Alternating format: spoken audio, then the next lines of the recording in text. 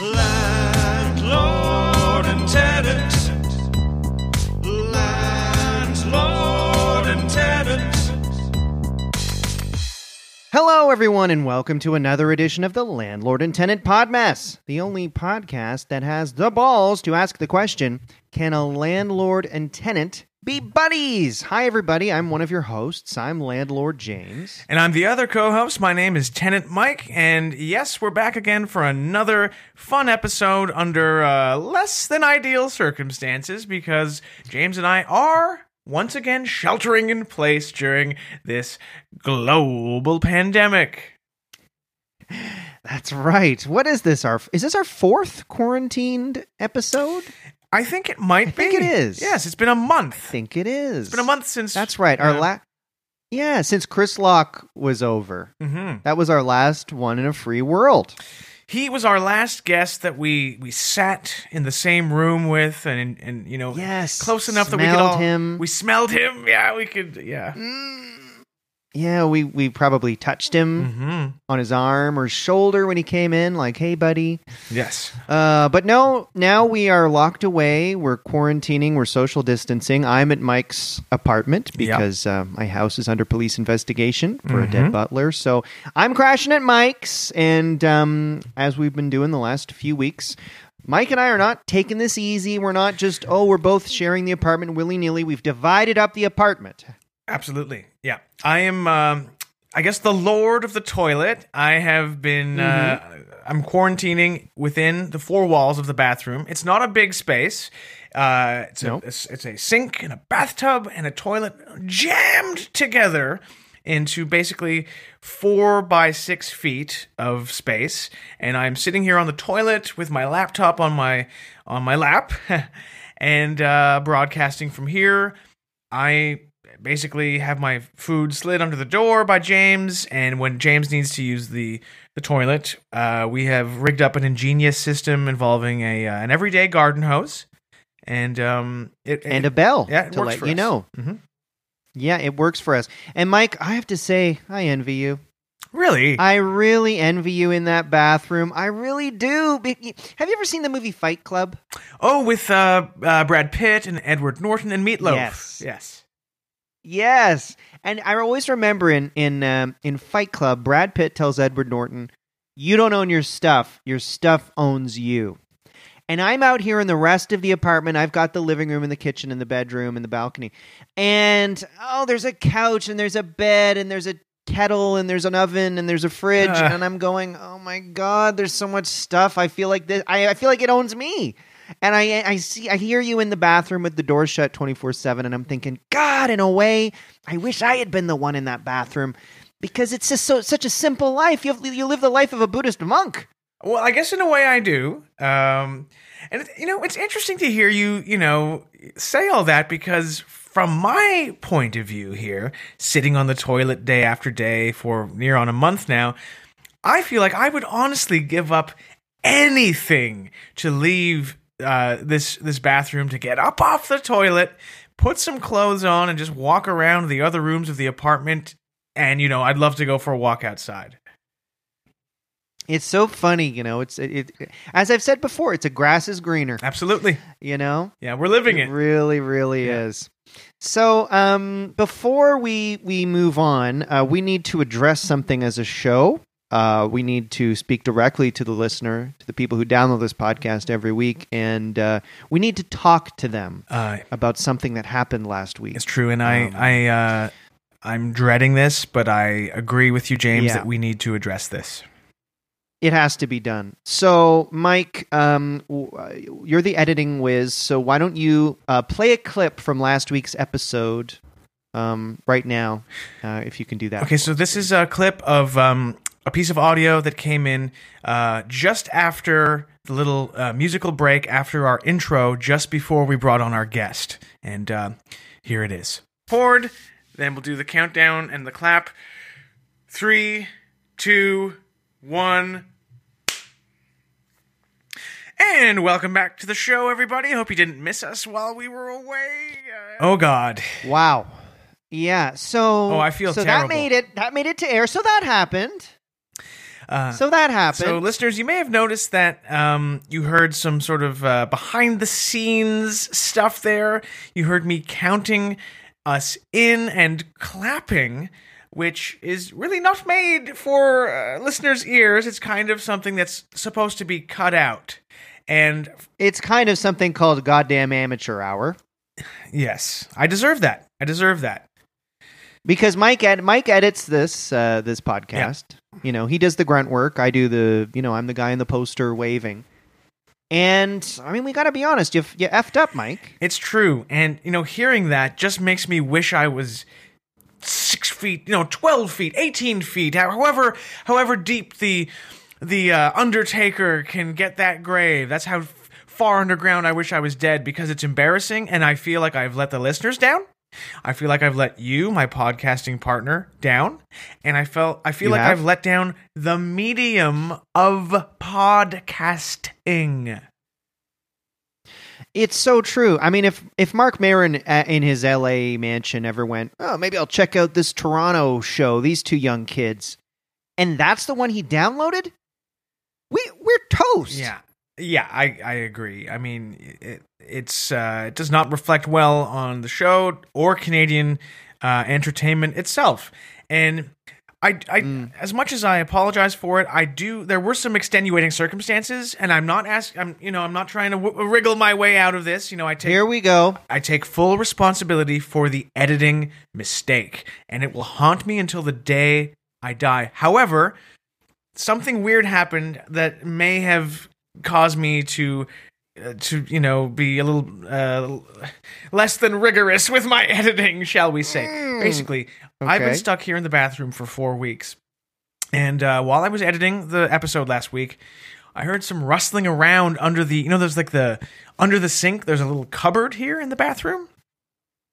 Yeah, I did. Well, I opened up the sink and I looked inside. I poked my head inside and said, hello, who's in there? And I saw what I think was, it looked like a possum, but a very old, like an elderly possum. A great big guy, must have been, by my estimate, about 50 pounds or something. Seemed not to be in the greatest of health. Appeared to be blind and deaf, because when I clapped at him and when I said, hello, sir, he did not respond. But he was alive. And I know this because I did reach my hands into the cupboard and put my fingers under his little neck there, and I felt the wet skin sort of pulsing as if, the beat of his heart. I don't know how long he's been under there, but it seems that he's made quite a comfortable nest in there, and it stinks, and it's a little bit creepy, and honestly, I got sort of transfixed by staring into the blackness of his eyes. Have you ever experienced something like that before, James, with an animal? I can't say that I have, no. Well, but I first saw the possum under the bathroom sink at about noon, and I stared into his eyes, and I seemed to get sort of, as I said, transfixed, hypnotized, and the next thing I knew, when the spell broke and I sort of shook myself free, it was 6 p.m. Wow. I had been staring into that old stinky possum's eyes for 6 frickin' hours. So forgive me if after that I forgot to do the little tidying up of the editing of the podcast, but that's what happened to me. Wow, interesting. Again, I'm not trying to wriggle out of my responsibility here, but that is what happened. So a sort of an alive but near dead possum has been in the bathroom with you, I guess, this whole time? Yes. I would describe it as being at death's door. Is it sort of like the guy in Seven who was just barely kept alive by the Kevin Spacey serial killer for a long time? Very similar to that, yes. Wow, so that thing's just been in the bathroom with you. Yes, and it's still there. Every hour I hear it sort of like breathe a little bit, and it's once again, it's very sick, so it's not nice to be around. Wow. Oh, I guess I could see that being a little unsettling. You're trying to go to bed on the toilet there, and you hear, this living creature that can't see or hear is quite near you. Yeah, it's very oppressive. Yeah. Well, it's tough times, Mike, and we're all making sacrifices, so I don't feel too bad for you, but interesting story nonetheless for the animal lovers out there. Yeah, I just like to apologize once again to all the listeners. I am ashamed, but there was some stuff going on behind the scenes. Mm-hmm. And I speak for the listeners too when I say we're ashamed of you, but we move on. We move on. We carry on. Yeah. Well, it sounds like it was quite a week for you in there. It was trying, but how was your week? Because from listening, because we don't see each other. Yes. I only know that you're out there because I hear you often, and it seemed to me that there was about 2 days this week where you maybe just were asleep the whole time. There was no noise. Oh, well, it's a funny story. So, so I've been in the apartment, quarantining like everybody else, watching movies, playing video games, what have you. But the government does say you're allowed to go out if you follow quarantine rules. Yeah. And, every country obviously has their own rules. So as long as you follow the rules of the country you're in, you're good. Mm-hmm. So right. Several months ago, I had been approached by a member of the Brazilian federal government about being a judge in the world famous Miss Bum Bum competition. Are you familiar with the Miss Bum Bum competition, Mike? Unfortunately, I am, because it occasionally makes the news of the weird. But yes, okay, go on. Well, yeah, it's a big contest in Brazil where ladies compete to see who has the best rear end, is the only way to put it. Yeah. And so anyway, Bolsonaro, the president of Brazil, he's got a different take on the whole coronavirus thing. I'm not a fan of his. Well, we're on different sides of the aisle there. So he still went ahead with the Miss Bum Bum competition, and that was this week. And as I said, I was hired to be a celebrity judge. Okay. Yeah. So I thought, well, F it. If you're allowed to do the Miss Bum Bum in Brazil, it's their rules, so I'm sticking to it. So So on Tuesday this week, I hopped on a flight and went down to Rio. And I went down and I judged the Miss Bum Bum competition 2020. It was really fun. The girls had a blast. I had fun. There was a lot of dancing, drinks. We went to dinner. I actually got taken out to dinner by Bolsonaro's sons, who are work in his government. No. Yeah, Eduardo, Flavio, and Carlos and I hit the town. Rio was just so fun. They taught me how to surf, if you can believe it. I had never surfed somehow. What? Yes, it was really fun. And the club, oh my God. If you think clubbing in Toronto is wild, you never been to Rio, mate. Rio was amazing. And so I was only there for a couple days, hopped on a flight, came back, and then I started the old quarantine up again. So nice to get out, and good to know I'm doing my part.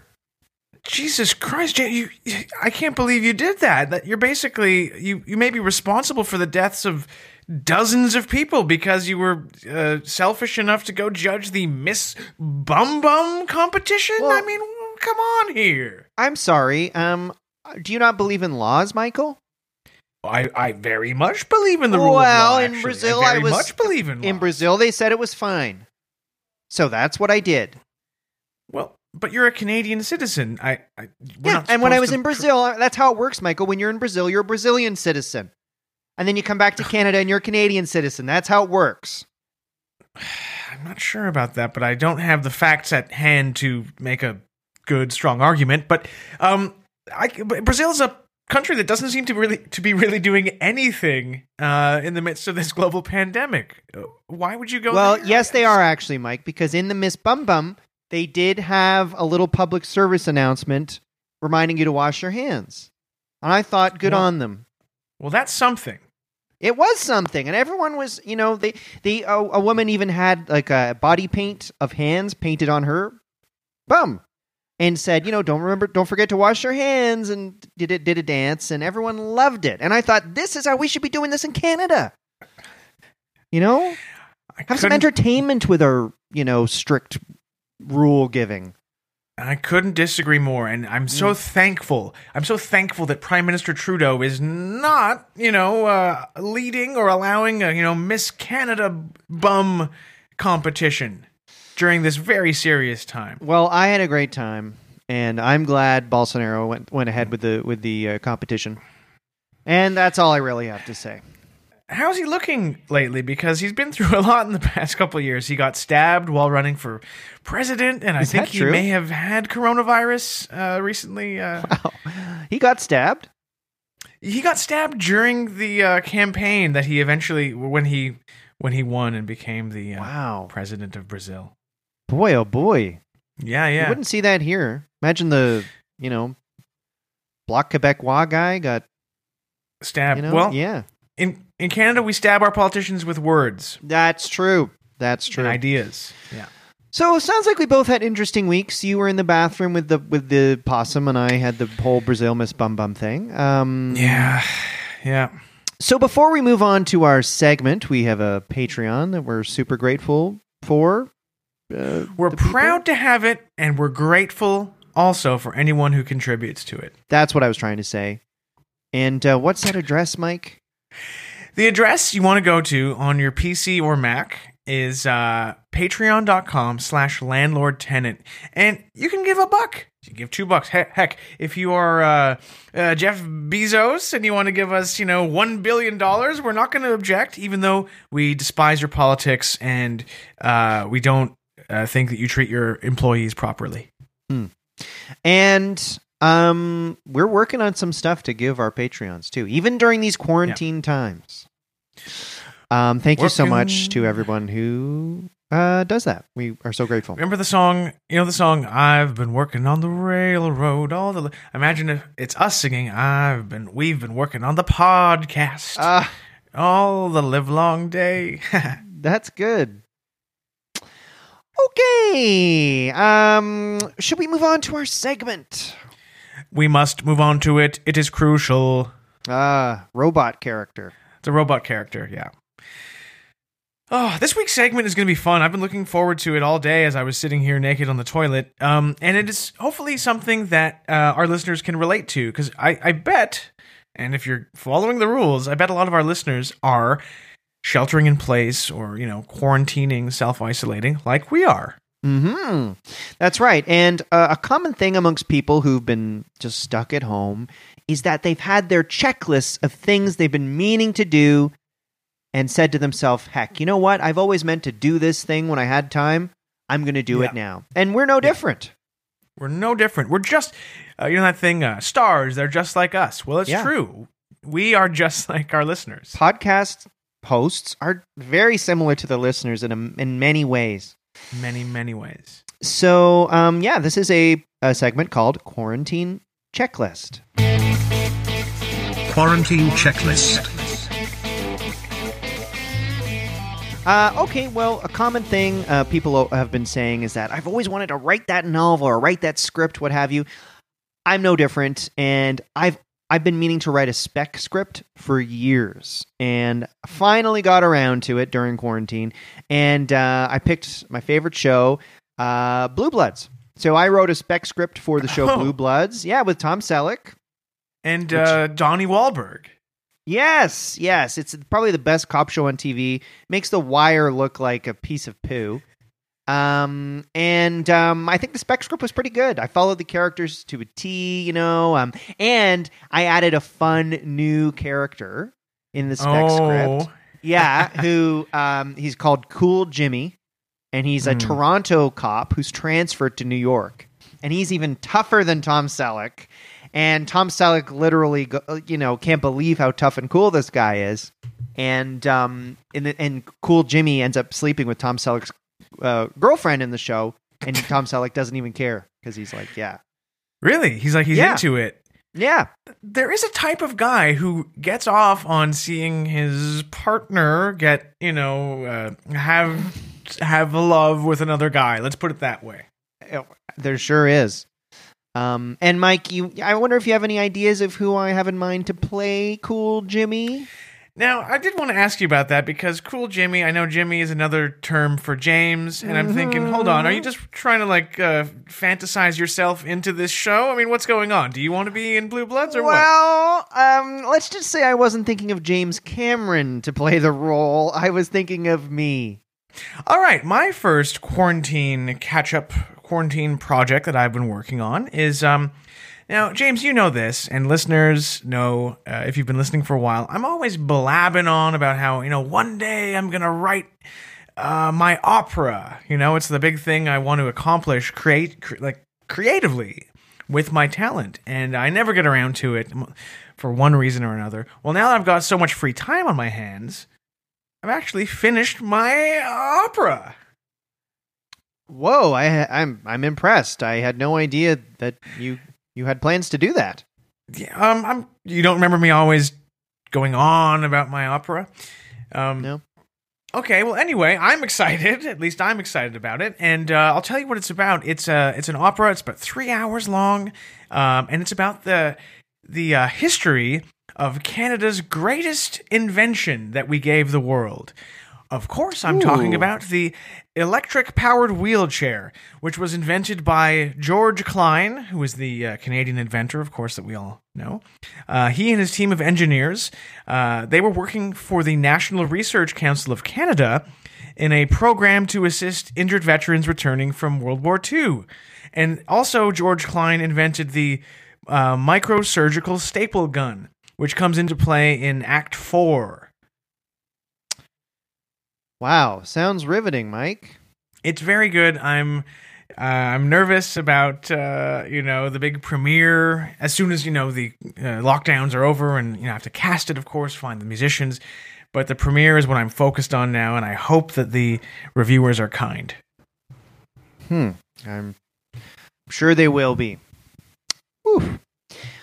All right. My second quarantine checklist item is well, if you've been listening, you know that, as we've talked about before, Mike's in the bathroom, I'm in the rest of the apartment, and when I have to go to the bathroom, it's a bit of a to-do. I dingle a bell, and there's a hose under the door, and Mike knows when I dingle the bell, that means the hose goes in the toilet, and I go. Mm-hmm. But to be honest, it's a bit of a pain in the ass to go through this process. Oh, I wasn't trying to do a pun, but... Anyway, so I thought there's got to be an easier way for me to be able to go to the bathroom than this whole hose malarkey. So I found a hammer in your closet there, and I just started banging on the wall.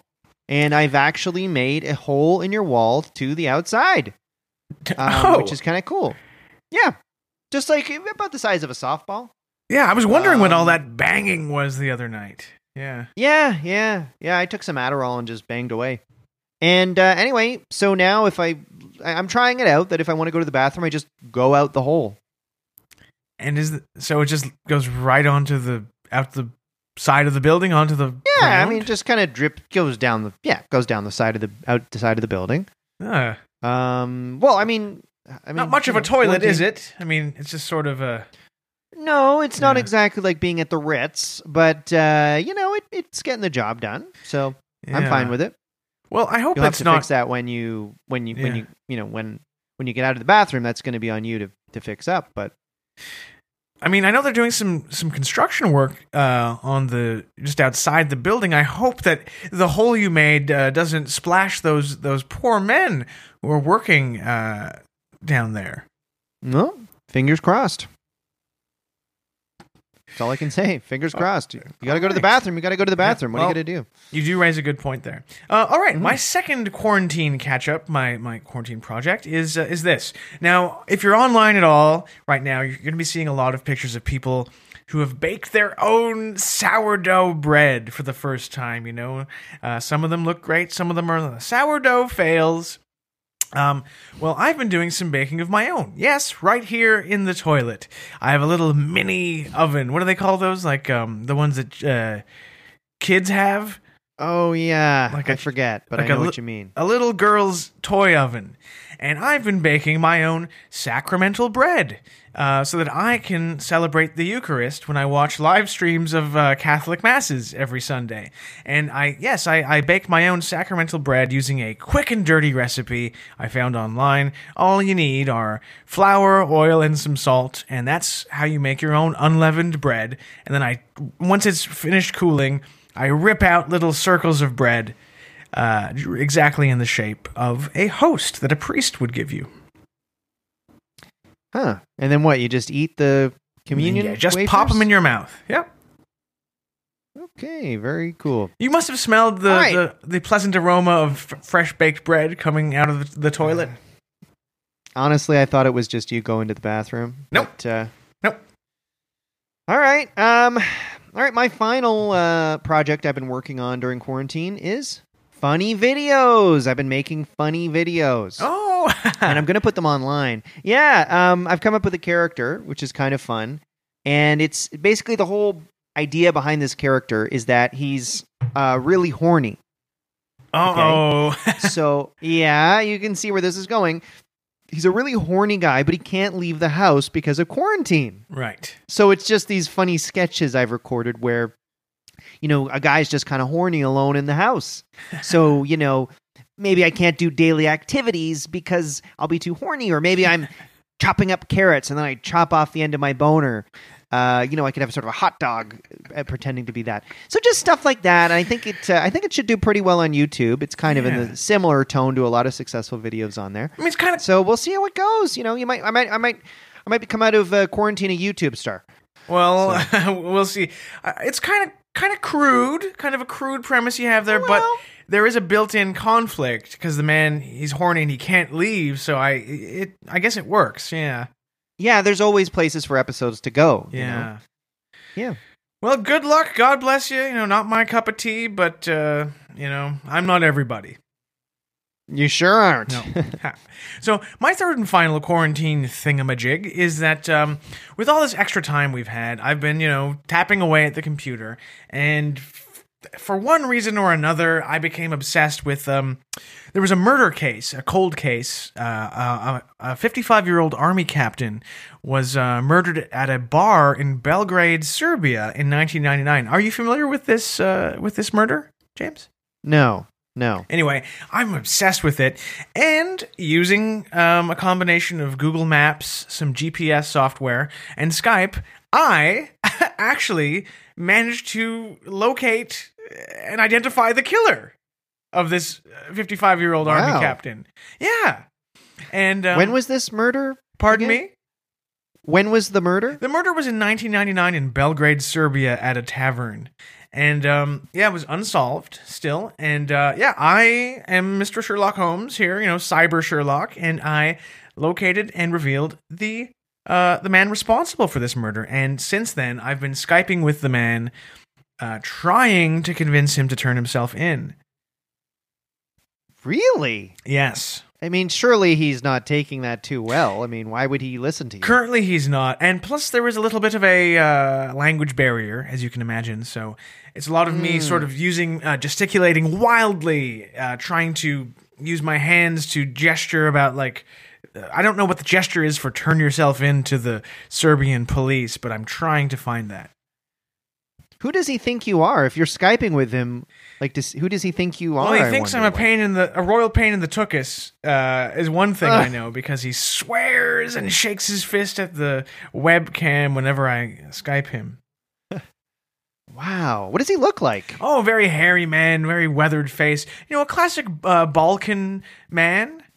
You know that look? Yep. I say no more. Know exactly what you mean. Those men from the Balkans. Yeah, he has that kind of look. Very good. Yeah. Cool. Okay, well, that is Quarantine Catch-Up. And we're all caught up. Our intros are getting wild. Yes. I mean, this one's half an hour. Yeah, and who knows how long the rest of the episode will be. Well, why don't we take a break and come back with our guest?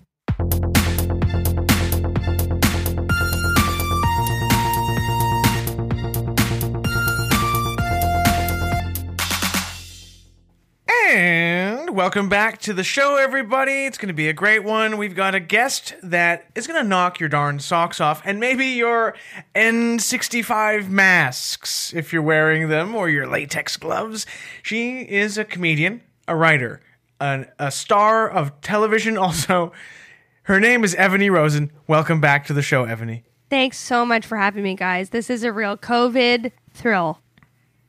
Thanks for being here, Evany. How is your COVID going so far, Evany? I mean, it's a wild time for everyone. You know, you're inside. You're with yourself. You're with your thoughts. You're with your pets. You're looking around, going, "Is this forever? How many puzzles can I do?" I've been doing a lot of puzzles. I've been fucking banging off the puzzles, guys. And I made the Empire State Building out of Lego. This is all true. Now, did you know you were a puzzle person before COVID? Absolutely not. I thought jigsaw puzzles were like, who are these for? I always thought there was something a bit unwell about jigsaw puzzles, but I panicked when the news came out, and I got one, and boy howdy, I flew through it. I think the secret to puzzles, and no one wants to know this isn't content anyone wants, and I can tell neither of you are asking, but I am going to tell you, is color blocking, okay? This is what you want in a puzzle. Get something that's like a bookshelf picture.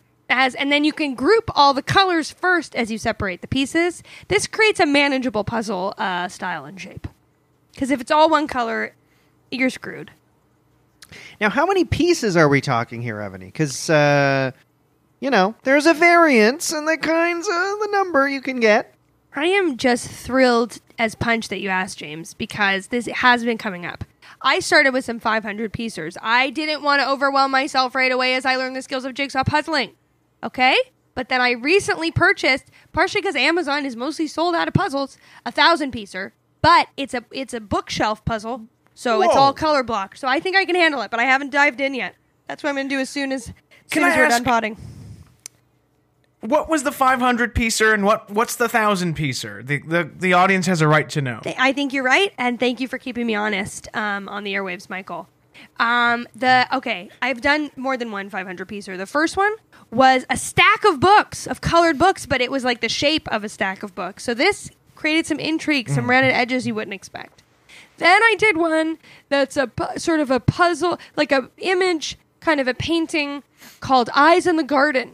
Feel free to Google it. That one was a bit more of a challenge because I had some real big pink circles in the middle. Then I did one of origami animals. And that one was, I would say, too easy, which is why I've upgraded to this 1,000-piece puzzle that has also a bookshelf. The bookshelf theme, the books really work for me. I think it's a good puzzle format. So would you describe yourself, and sorry if this is, if I'm being too forward, would you say you're a book nerd? Because you've done two puzzles that seems to have books involved. I'm going to tell you this, Michael. I have done a lot more puzzles during COVID-19 than I have completed reading books. And I'm embarrassed to admit that, and you're right to call me out. Okay. But I finished one book in this time and at least two puzzles about books. So that's a burn on me. What book? I was absolutely The Firm by John Grisham, and I'd never read it. And let me tell you, it rules.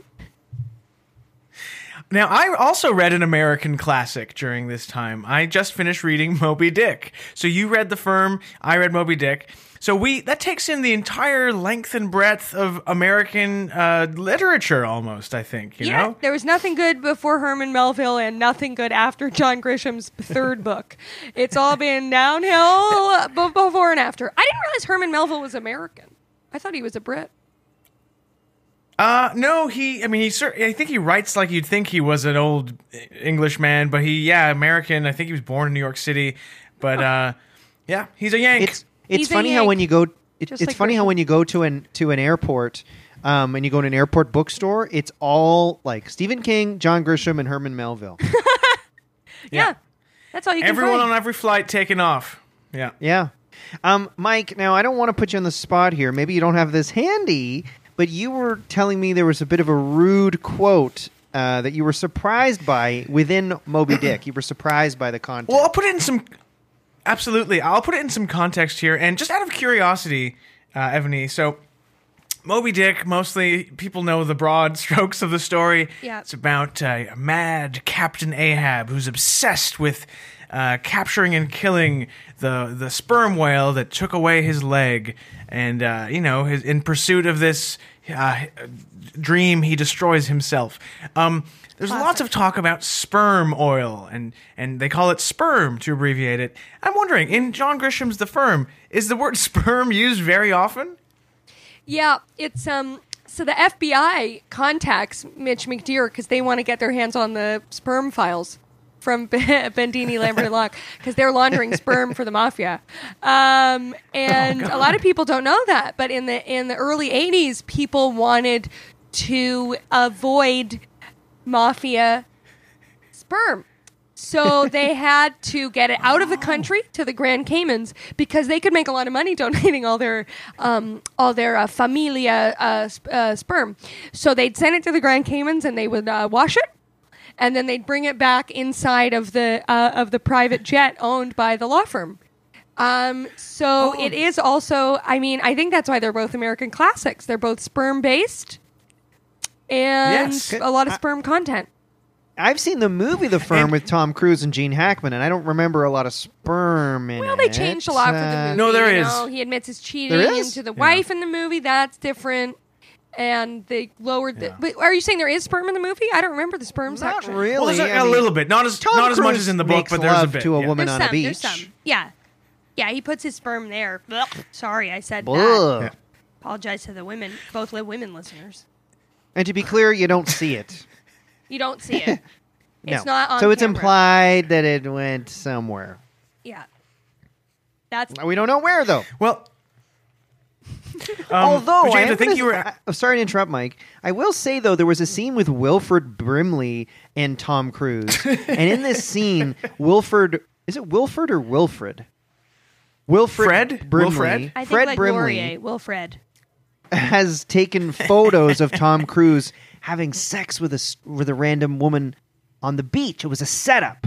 Okay, this lawyer company has set up Tom Cruise with a woman, get beautiful his woman on sperm. a beach who had sex with Tom Cruise. And when Wilfred Brimley has photos of this, then he's going to show Tom Cruise's wife, spoiler alert, if Tom Cruise goes to the cops. And Wilfred Brimley kind of unnecessarily says, like, and it's not just sex, there's also oral. Like, he specifically says that, I guess, this girl gave Tom Cruise a blowjob on the beach, which he didn't need to say, I would say. You could have just gone with... That, May I say, that's every guy's nightmare, to be having, sex with a woman, and then Wilfred Brimley is, hiding in the bushes taking pictures. Or any big walrus-like fat guy. Yeah. Really pointing to the parts of the sexual encounter where you did oral on each other. What kind of law firm is this? Did they do oral? And he also made it sound like, because this is a threat to Tom Cruise, and he made it sound like, now this isn't just sex, it's oral, as though his wife would be like, you had sex with another woman? Oh, man. And then it's like, not just that, oral as well. And then she'd be like, what? You know what I mean? Isn't sex worse than... Anyway. Wilfred, and he was such a bad guy in the movie, and at the end, again, spoiler alert, at the end, Tom Cruise beats the hell out of him, and you're happy. You're like, yes, hit that fat old man. Yeah, and he's not just hitting him; he's kicking him repeatedly in the gut while Wilfred Brimley's in the fetal position. And you already know that Tom, because Tom Cruise, I found this out recently, and this is my new favorite fact, but. Originally, when they wrote the script for Risky Business, have I told you guys this before on this podcast? Tell me if I have. So they wrote it originally. They wanted Matthew Broderick. They wanted to kind of recreate the energy because Ferris Bueller had come out a couple years before, and they were like, "That's the vibe." Oh, I thought you were going to say that they wanted Wilfred Brimley to play the Tom Cruise role. role. Yeah, they wanted Wilfred Brimley. Wilfred Brimley's parents go out of town, and he wants to have a sexy party, and that wasn't working visually for anyone. So they cast Tom Cruise. That's the end of the story. We're going to have a great party. We're going to have oatmeal and gin. Just take those old records. And you see Wilfred Brimley slide in on his knees in his underwear. To be fair, of all of those actors, oral sex. I feel like Wilfred Brimley is the biggest Bob Seger fan of those three actors, in fairness. But no, the real story is that Matthew Broderick turned it down, whatever, didn't happen, but they had the same script and they cast Tom Cruise, who was like 20. I weirdly read an article about this by Bronson Pinchot was talking about it, because I'm a bit obsessed with Bronson Pinchot, and he was in it's like a 2012 AV Club article of Bronson Pinchot talking about different movie experiences he had. And this was because they were both like 20 when they got cast in Risky Business, and apparently Tom Cruise showed up on set and was like fucking terrifying and like so intense, was making a lot of gay jokes no one needed him to make, and the gay jokes didn't make sense. Like someone would be like, oh, I'm gonna go to the craft truck to get some ice cream, and he'd be like, why? Because there's a bunch of like gay guys over there. And they'd be like, what? What do you mean? What are you talking Tom's about? funny.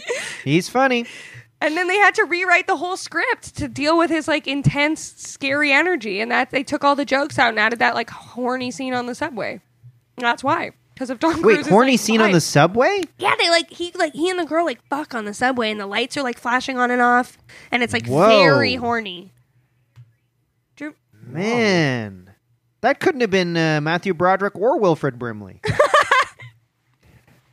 Like, no way. Man. Do you think that Tom Cruise and Wilford Brimley are still like buddies and like hang out because they did, at least one movie together? I'd like to believe they're best friends. I think there was a thing last year that Tom Cruise last year was the same age as Wilfred Brimley in Cocoon. I think that is true. Well, one guy hits the gym, one guy hits the KFC bucket. It looks Yes, or the donuts. You know what? What the hell did Wilfred Brimley look like when he was young? I'm looking this up. And you know what? It's because there's because also Gene Hackman has never looked young, and he's also in The Firm. But even in The Firm, like The Firm's like, how old is that movie now? Like 30 more years old? More, Yeah. like The 40 years Firm old. was like 92.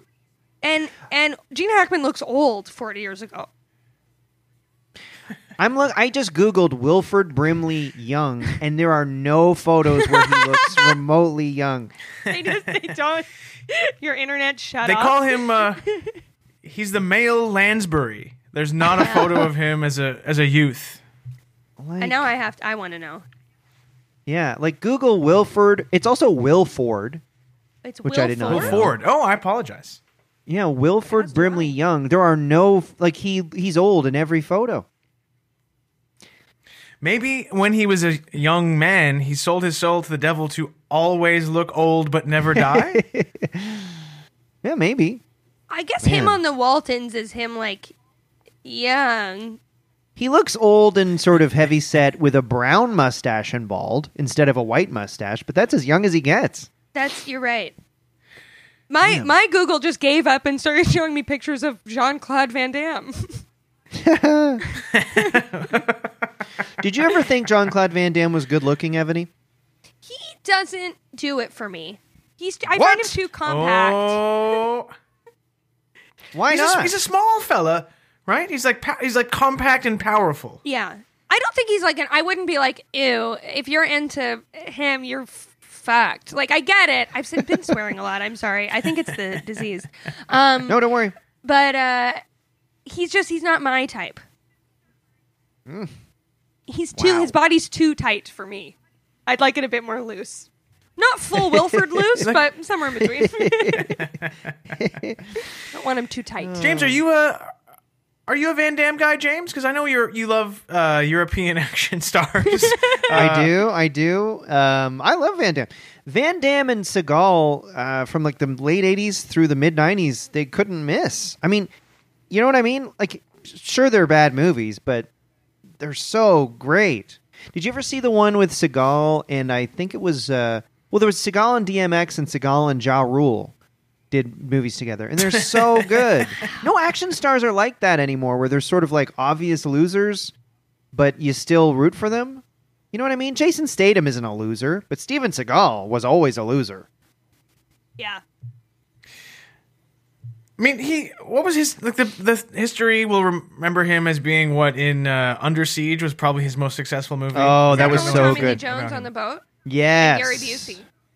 Yes. Gary Busey dresses up as a woman in some like weird, like, this is what it looks like when sailors have fun scene, and it's very crazy Busey acting. He's also in The Firm. Sorry to keep talking about The Firm. He was. And he won we think of Gary Busey as like a train wreck, like laughing stock of a man, but he won an Oscar for the Buddy Holly story. Really? What? He was like a respected actor at one point before his brain collapsed in on itself. Well, he had That's gotten a motorcycle insane. accident. Oh, did he? He got into like a pretty horrific motorcycle accident, and then Sensitive, he Mike. wasn't right after that. See, I didn't know that. I thought maybe his brain just naturally collapsed, but he No, it actually did from injured the his brain. contact it made with the pavement. Yeah.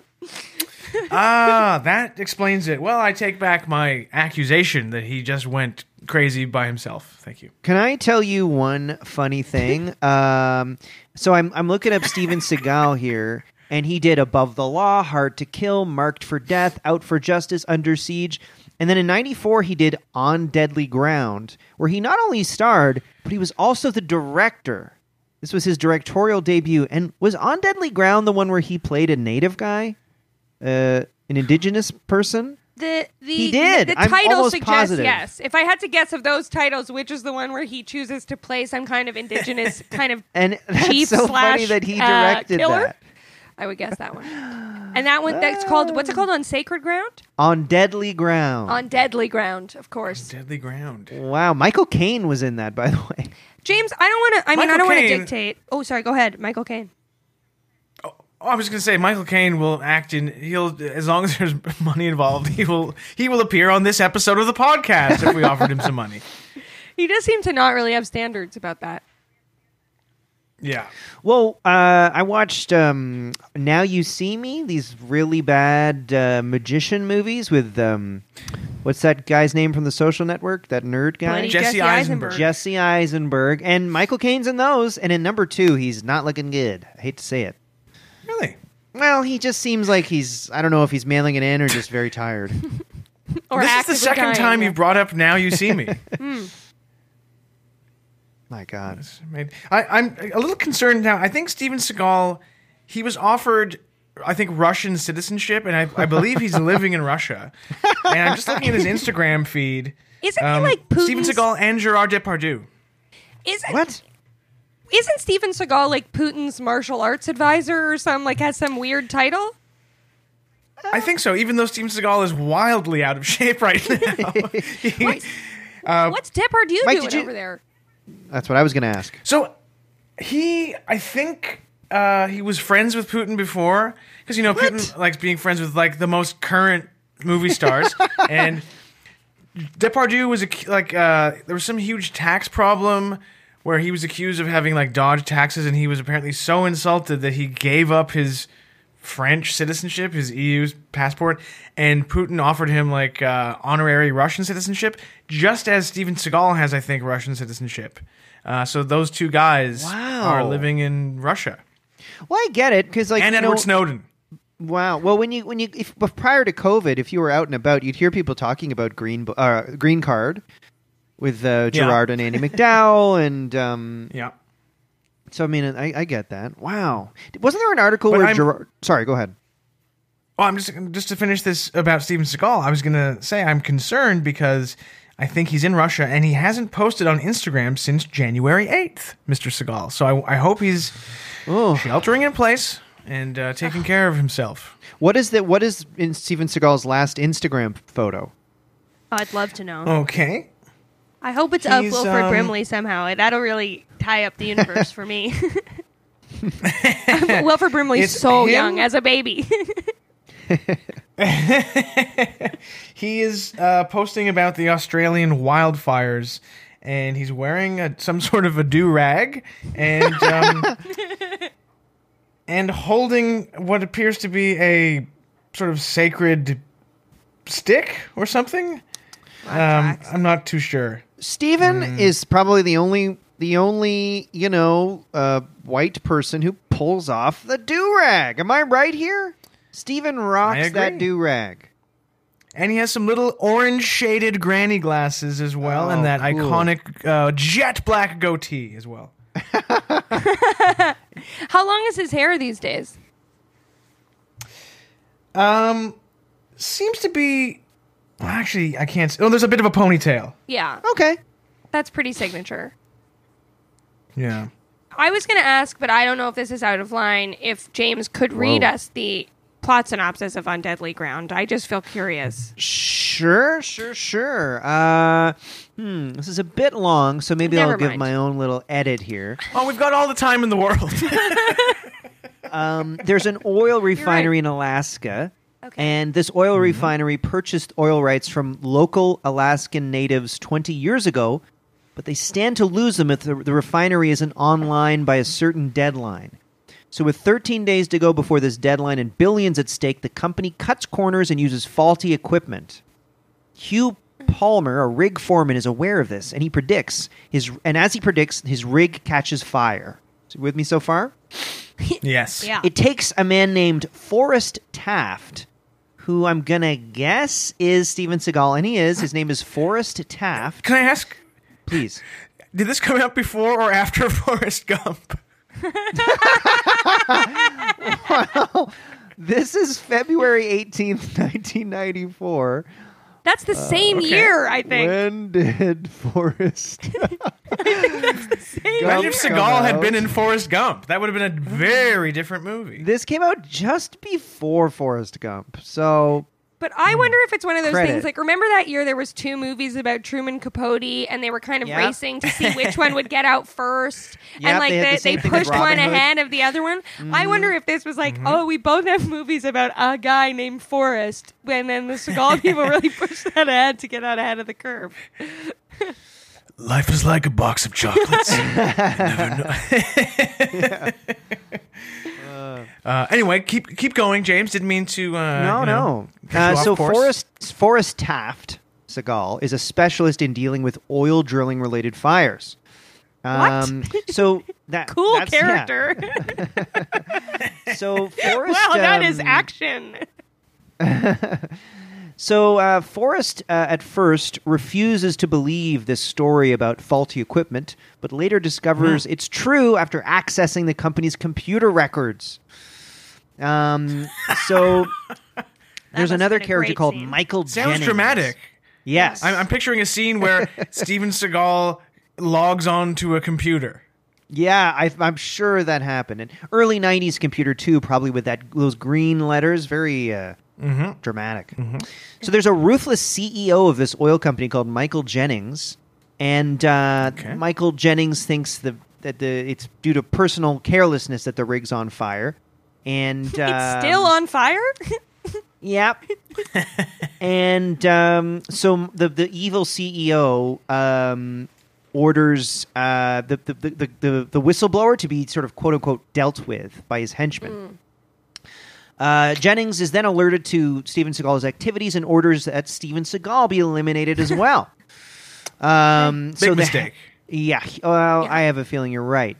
So skimming along here, blah blah blah blah. It's blah. really hard to know if you've described the first 10 minutes of the movie or the first 45 minutes of the movie. I can't tell. Yeah. So Taft, Steven Seagal is set up. Wait, was Taft Steven Seagal? Yeah. Yes, Forrest Forrest. Taft. Forrest Taft. Taft is set up for a trap by investigating a supposedly damaged pump station. He is badly wounded by an explosion, but survives and is rescued by what I imagine is an indigenous person called Masu, the daughter of Siluk, the chief of her tribe. Okay. So they try to blow up Taft, but they can't find his body, and Taft is being taken care of by this tribe, according to the Wikipedia article. That's a real classic trope, I feel like. Yeah. Usually it takes place in movies that are set in like the 1800s that this kind of narrative happens. And not but 1994? in Alaska, it's always the 1800s. So after unsuccessfully trying to leave via dog sled, Siluk has Steven Seagal undergo a vision quest in which he sees the truth. When made to choose between two women, Steven Seagal opts for the elderly clothed grandmother, foregoing the erotically charged nude I'm going to spell this, pronounce this wrong. The erotically charged nude Inukpiak seductress. So I guess on a vision quest, Steven Seagal had to choose an old grandmother or a hot babe, and he chose the grandmother. So he likes a gilf in this movie during a hallucination. Yes. I feel like it's meant to be like the end of what's the third Indiana Jones? Last Crusade, where it's like, oh, which one was Jesus's cup? The not fancy one. I feel like this is quite a upsetting pared down version of that idea. And had he chosen the babe, his face would have melted off like that Nazi guy. I bet. So does that mean is like it shows that he's not shallow? I guess I'm talking about Forrest Taft, the character Forrest Taft. Oh, and by the way, the corrupt, awful CEO of the oil company is Michael Caine. Yes, I was going to ask. Yeah. That tracks. So, okay, so he chooses the grandmother. I didn't think I wanted to know this much information, honestly. I thought you were going to give us like a 5-line, like, blah, blah, blah, blah, blah, blah, blah, blah, blah. But there. I'm into this. I want the whole thing. We're getting there.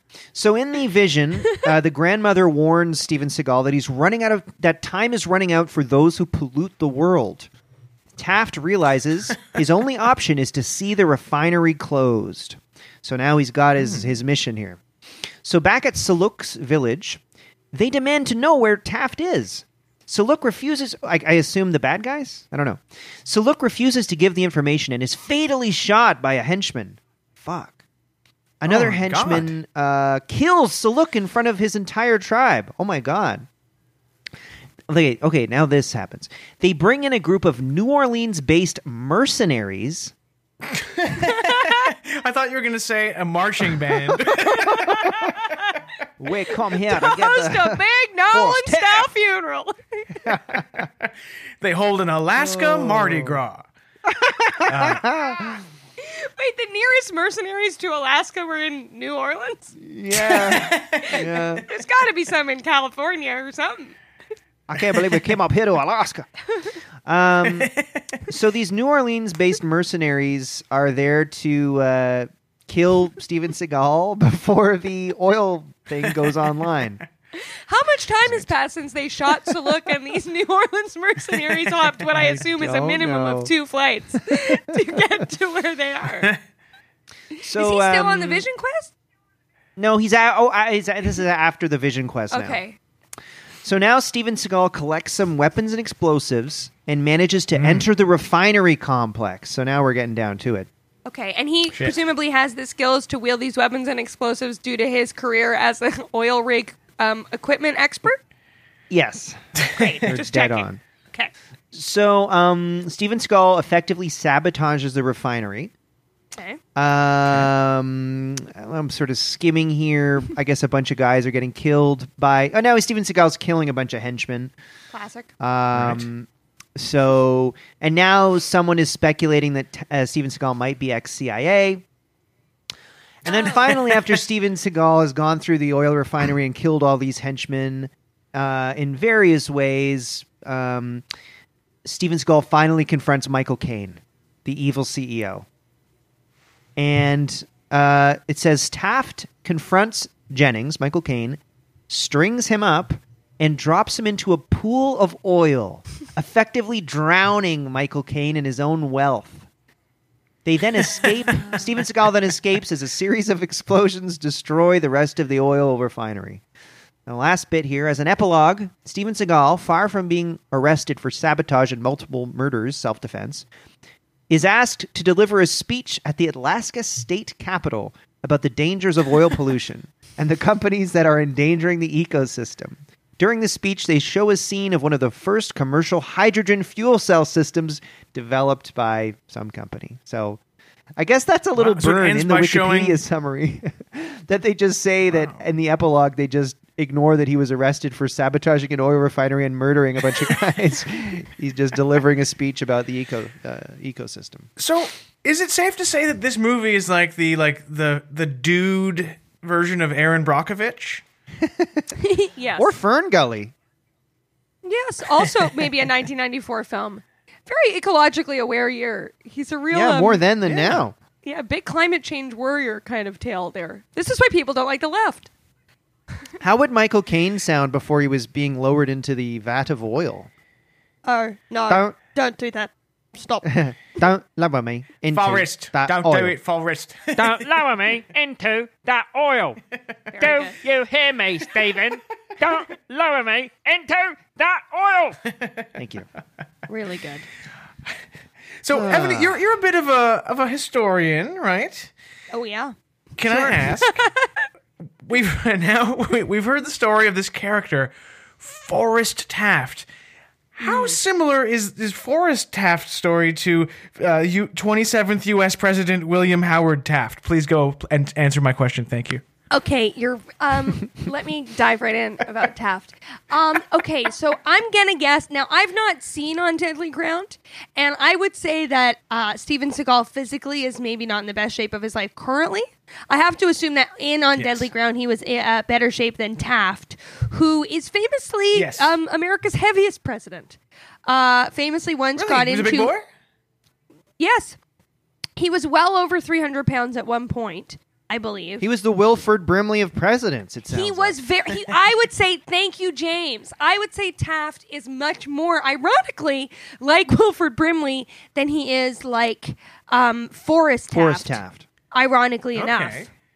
Famously once, Taft loved a bath, and famously once was at a hotel and got in a tub, and so much water kind of was displaced by him getting in the tub, and tub was so heavy that it all leaked through and fell through into the dining room below. So he didn't go through, but all the water that he displaced did go through, kind of soaking the diners in Taft's kind of sweaty bath water. Oh, imagine, my dinner's been ruined because the president's taking a bath. Yes, truly. That was the vibe. So I think, to answer your question, they were exactly the same. Right. James, I don't remember. I have a bad short-term memory, but what did you read about a scene where Forrest Taft he hops in the tub and there's a little bit of a splish-splash problem? Yeah, was that in there? Now, maybe. I'm looking if there's any bathroom scenes or bathing scenes, and I'm not seeing it. I mean, the closest truly is dropping Michael Caine into a bucket of his own oil. Well, that's not dissimilar. Yeah. I feel like they were honoring... I feel like that was their hat tip to President Taft when they designed that scene. Can I just, how insane is it that they named the guy Forrest, and he's, destroying an oil refinery to save the environment? Are you kidding me? I didn't even think of that. If you wrote this and were like, should we name him Forrest? Don't you think everyone would be like, oh, that's ridiculous? Yes. That's insane. Anyway. I bet Steven Seagal needed to have those huge, big, obvious metaphors in there, or else he was going to walk away from the project, Yes. Yeah. Well, he was the director. As we said, this was a Steven Seagal joint. He needed those big kind of metaphor signposts to help him get through the film, I think. I can't imagine Steven directing Michael Caine, too. Because he's so out to I was lunch. in I'm sure Alfie. he was. I was in Get Carter, I was in the Italian Job, and now I'm in Stephen, this one. how should I approach this scene? Great. I'm so glad you asked, Michael. I have some information here that you guys might find interesting. The budget of On Deadly Ground was $50 million, and Holy shit. its box office return. So it cost $50 million, and it made $38.6 million. Hey, that's 80% of their investment back. Not bad. Pretty good. Wow, that's really funny. What a was movie. the We gotta watch critical this. reception of the movie? I assume you're on Ooh. Wikipedia. I'd love to know. It has a 10% freshness rating on Rotten Tomatoes. Wow. That's pretty bad. I'm pretty sure, I could be 10%. wrong, but I'm pretty sure I remember a clip from this movie. I'm almost positive, and it's coming back to me, where, some henchman, possibly the New Orleans mercenary, is in the Alaskan bar and points a gun at Seagal, and then I believe Steven Seagal puts his finger in the gun, and it, doesn't go. Using some sort of mysticism. I'm almost Using positive Bugs that's Bunny this movie. technology. Yeah, but it was sort of music started playing when he poked his finger in the gun. I'm almost sure that's this movie. So we're to believe that his time with this tribe has naturally transferred to him some kind of mystical Yes. eco powers. Yes, he did a vision quest. He avoided the hot, sexy babe and picked an old lady. So smart. And then he woke up with powers. So smart if that comes up for any of the listeners at home. That is Yes. the right choice. Yes. Wow. And I'm reading here that there is a post-credits sequence where Oh my God, Seagal's like the character, Avengers? Forrest Taft. Yeah, that's where the Avengers got the idea. Okay. There's a post-credit sequence where Taft returns home after the whole ordeal is over. He's released from jail, and he walks into his house, and who do we see lying in his bed? He follows a trail of rose petals, but the old lady. Wow, that's And he looks such at a the great camera? ending. Yeah, he looks at the camera and says, "No peeking," and then it sort of fades to black. Oh, I heard actually that they added there was another little part to that ending where the old lady's in the bed and Steven Seagal looks at the old lady and then looks to camera and he goes, I know I'm not supposed to like oil. And then he pulls out some sexy body oil and he goes, but this kind's all right. And then he squirts the oil all over the old lady and rubs her whole naked body. So, Whoa. yeah. That's hot. Yeah. Have you heard of any it's other- really wild. Have you heard of any other post-credit sequences that are in On Deadly Ground, Evany? Well, they always do like a bit of a villain thing. There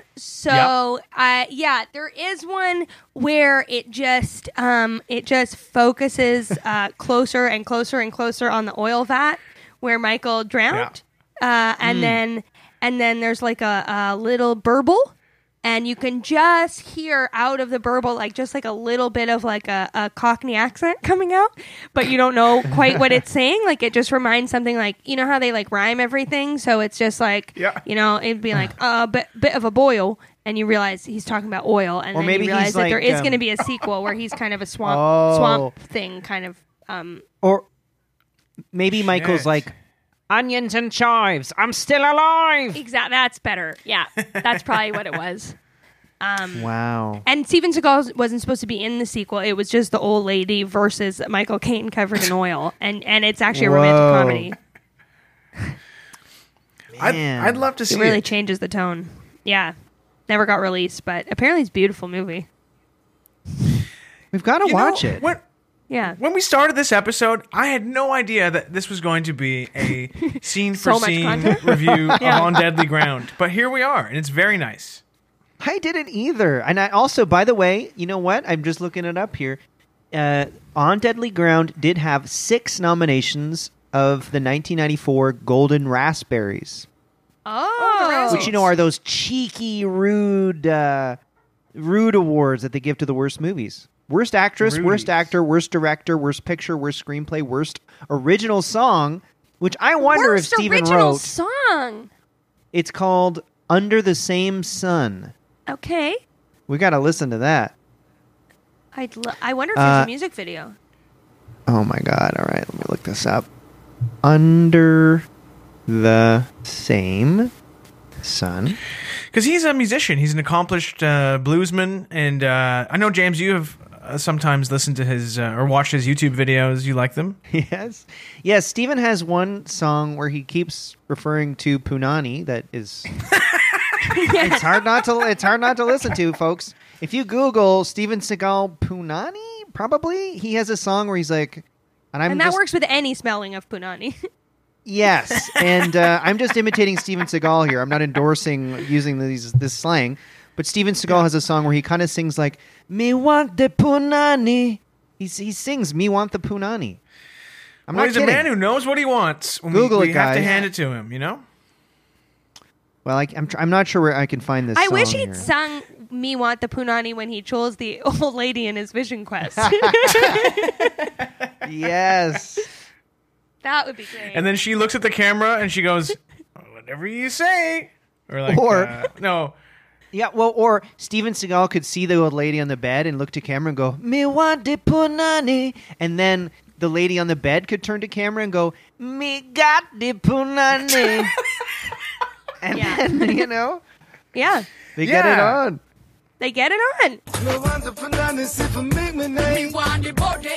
then there's just shots of Michael Caine alone covered in oil kind of doing like a dance you can follow along with at I home. think he wants the punani. I think he and wants I the think she's got punani. it. And I think we all understand why. Yeah. Wow. Do you think Michael the Caine has poster- ever said punani? Oh yeah, he in what's that movie he was in? He was in Austin Powers 3, and that's where he said it. Yeah, Okay. gold member. Sorry, what were you about to say, Michael, before I interrupted? Oh, no problem. I'm just looking at the On Deadly Ground poster here, and I'd like to read the. Is this the movie? Is it the slug line, or what do they call it? The the thing on the tagline. I was poster. just looking at the tagline, and it's very good. So it's a picture of him holding a gun. There's a burning oil rig behind him, and he's wearing a buckskin jacket, and he has a very serious look on his face. And the name Steven Seagal is up there in a big font, and then it says, "His battle to save the Alaskan wilderness and protect its people can only be won ... on deadly ground." On deadly ground. Yes. Wow. And I like it. yeah, Feels like they added and to protect its people. Like there's a way that like he couldn't pick between those two ideas, so he added both. But it feels like a bit of like a mission statement that gets too long. I agree. Variety said that this movie was, quote, a vanity production parading as a social statement. How about Yeah. That's harsh. That's a bit harsh. Rude. I think the movie would have done better at the old box office if they hadn't called it On Deadly Ground, because you don't know what you're getting. They should have called it Steven Seagal in The Adventures of Forrest Taft, and then it would have made $200-300 million. Oh my God. Yeah, and then he could have had a whole franchise. Also, so Steven Seagal had done like 5 movies before this, and then this is his first opportunity to direct, it seems. And he gets a $50 million budget? Does that seem nuts? Like, don't you think the first opportunity he had to he wants to do his own project, it'd be like a low budget thing? And wouldn't you also think guess- that if this is his big vanity project, that he wouldn't have chosen to do exactly what he does in every other movie with no deviance from his ordinary character style or plot? It's my Like, chance you to think he spread my would've been like- wings. You think he would have done a romance or a comedy or like a drama or shown he could do something else, but just being like, I just want to do more of the same, but on my terms. So is this, do you think that he got this crazy amount of money and power because he had been in some kind of big hits, and then they were like, well, he sells tickets to Under Siege or whatever the hell, and then Don't they? they're Don't like, they sort of oh no, say? he's an idiot. Yeah. Well, don't they sort of say that was Oh, the no. dream time for Hollywood, where there was so much money for movies and stuff like that? I don't know. He was a stuntman, apparently. I'm looking here prior to being a film star, and then That prior to makes On Deadly sense. Ground, he had done Above the Law, Hard to Kill, Marked for Death, Out for Justice, Under Siege. So I guess he had just become a star fast. That's wild. Under Siege made $156 million. So Wow. yeah, he was Wow. Yeah. And that movie was so good. All right. It was. That's the one who jumps out I of the guess- cake. Gary Busey. Oh, he's Or does he? Oh, no, he doesn't. Or maybe he does. I think it might be. Am I thinking because there's a scene where I think there's a topless lady jumps out of a cake, but does Gary Busey also do that, or is he? Yeah, at some point the topless lady gets swapped out for Gary Busey, and Gary Busey's on a catwalk with very ridiculous fake breasts, kind of being like, woo, woo, woo, for a long time. It's very disconcerting, and no one, and the men are supposed to be laughing, but you can tell even the extras are like, I don't like this. And it goes on for a long time. And this is what he's doing this for so long that it allows Tommy Lee Jones's men to start planting explosives all over the boat. I believe it keeps cutting back to that action, and then more of Gary Busey just going, woo. It's really It really something breaks else. the rules of screenwriting, but it does it in a very joyful way, and it's good. Yes, that's... If you're going to break a rule, have fun with it. Why was Gary Busey famous? Like, what did you say he won the Oscar for? The Buddy Holly story. He won an Oscar for playing Buddy Holly. He was Buddy Weird. Holly, not who you'd think to cast. Oh, he's a No, very a big man too. crackhead And Buddy guy? Holly quite small. Cast Buddy Jean-Claude Holly, Van I think Damme as Buddy Holly. I think it was the first time they used green screen technology to shrink Gary Busey in after the fact. So they shot all of his scenes solo. So he was just interacting with nothing, and then they green screened him into scenes with other actors. Okay. Wow, Wow. Yeah. Yeah, well, man. if that doesn't earn you an Oscar, I don't know what does. Absolutely. I'm just having a memory just Pardon me. very quickly. I believe it was Exit Wounds with Steven Seagal and DMX. I watched that, and I think it was that movie. It was really good. And there's a scene where Steven Seagal, I think, was like an amazing cop, but he did something and was kind of demoted to traffic cop. And I remember there's a scene where he's like having to work as a traffic cop, and it sucks. And I believe they literally play, "Ow, I feel good," da-na-na-na-na-na. And he's like trying to be a traffic cop and be like, "Come here, stop," and just like so frustrated. And a younger sort of intimidated cop comes up to Steven Seagal and he goes, "Hey, are the rumors about you true? I heard a story that you once killed a perp with a dead cat." And then Steven Seagal's like, "That ain't true." And then the guy goes, "Oh, okay." And then Steven Seagal goes, "The cat was still alive." Oh, shit. How about that? How about that? God damn it. I wonder how he remembered those lines. I know. I need to make a correction. Gary Busey was only nominated for an Oscar for the Buddy Holly story. He didn't win, but he was still Okay. nominated. Who did he lose to? Let's see. It was. Oh, I can't find it. I don't know. That we'll have to announce it on next week's episode. I'm It'd be glad funny you're if it was wrong. That someone would- like if it was like Daniel Day-Lewis in My Left Foot or something that was just like. But yes, That would have been stunning if he had won. I would have been stunned. upset of the century. Man. It was. He lost to Richard Dreyfuss for The Goodbye Girl. There we go. Okay. Oh.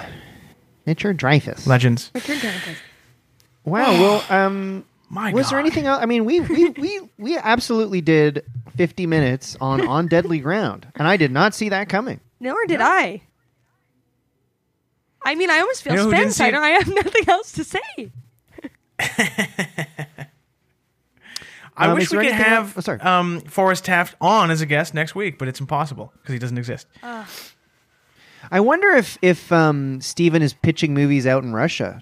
I mean, surely there's the president of Gazprom or something, is in touch with Steven. Like Steven must be like reaching out to these guys to fund his vanity projects. No, I think he is. His Instagram has a thing from December about his newest movie called Beyond the Law, and he just looks like shit in the poster. And I think he's funded by like Eastern European gangsters or something, like all of his movies now. wow. I wonder if he's just going to become like Russia's Goebbels and just like become the propaganda master of Russia. Well, I mean, this is sort of an old thing, but Evany, did you see the clip of Steven Seagal in Russia doing martial arts and clearly being fat and tired and not really doing anything, but his opponents like acting as though he, did some amazing martial arts move on them and flying away, and he's like, clearly it's faked. Have you seen that? You know yes, what I'm talking I have. about, And Mike? the other guy's doing so Yeah. much work to just throw himself around. While Yeah, Steven it's Seagal so just slowly funny. moves one arm. It's very funny. Yeah. Oh man, it's like a guy underwater moving his arms. Like he's like, and the guys are like, "Whoa!" God bless Steven. God bless Steven. I'm so glad I braved COVID-19 to come over here and talk about the work, the one-time directorial work of Steven Seagal. I reversed my position, and I also am thankful that you broke quarantine and you came here. I know all of the recommendations are to stay inside and stay home, and ordinarily I would have. I mean, even for a sick parent, I wouldn't have gone out. But for this, it just seemed like, well, it's important. It's film history. And as you said, Absolutely. I'm a known historian, so I had to. Yes. Yeah, I know. It's just the truth.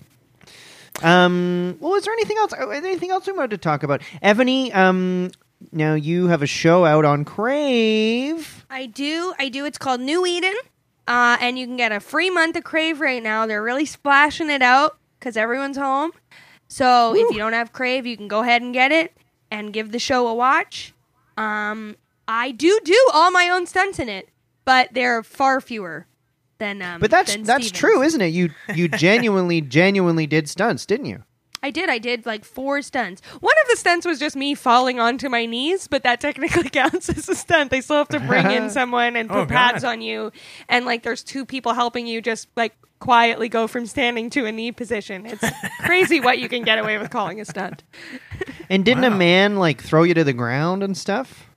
A man threw me to the ground, and then at one point, very a la Steven Seagal, I have to punch a man, but I don't really punch him. But it was an actor who, like, I would just kind of move my arm, and then he would do, like, a full backflip onto the ground. Like, I punched him so hard, but I was full Seagaling that. But it looked good. When you look like you could really punch somebody. A genuine. You know, some people. I think if I did a punch, I'm not sure it would look right. I doubt with Mike as well. But you really look good. You know, you could pull it off. Well, this was my vanity. Thank you, James. This was my vanity project, and I finally got the chance to write around my martial arts background. So, New Eden was just a big long con for you to finally do a punch on camera. Yeah, my partner Lorette is mad at me. It's not what she wanted. All right, well, everyone check out New Eden on Crave, and don't check out anything James is up to. Just joking, James. And New Eden, it's not available in the States yet, right, Evany? But you're hoping it'll be available in the States soon. Yes, and if you're a listener from the States, please just tell everyone how much you want to watch the show, and maybe we can make it happen via channels I don't have access to. Sales. Get to work, good. American listeners. Write your senator and congressman. Yeah, they're not busy James, right now. They're not busy right now. No, but everyone check out New Eden on Crave. James and I both appear briefly. If you see us, you're going to do your own backflip from joy. And James, please don't leave the premises again like you did this week, going to Brazil to judge the Miss Bum Bum contest. And I'll see you next week. All right. Thanks, Evany. Bye, Mike. Bye. Bye.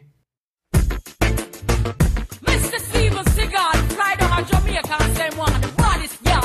So them send for Lady Stark, I don't know me raw. You see me? So Girl, would you really run down there? me want the body if you make me feel nice. Why? Tell me what you really want all night. No want to put on this if you make me Me nice. want the body, him want the punani. I mean, know it nice. So When the girls start to strut, you could look at their butt, you shouldn't do that. The girl dress is just a pity, not just there to cover her kitty. when me a fling it up, you better know fi back it up. When me a dash it up.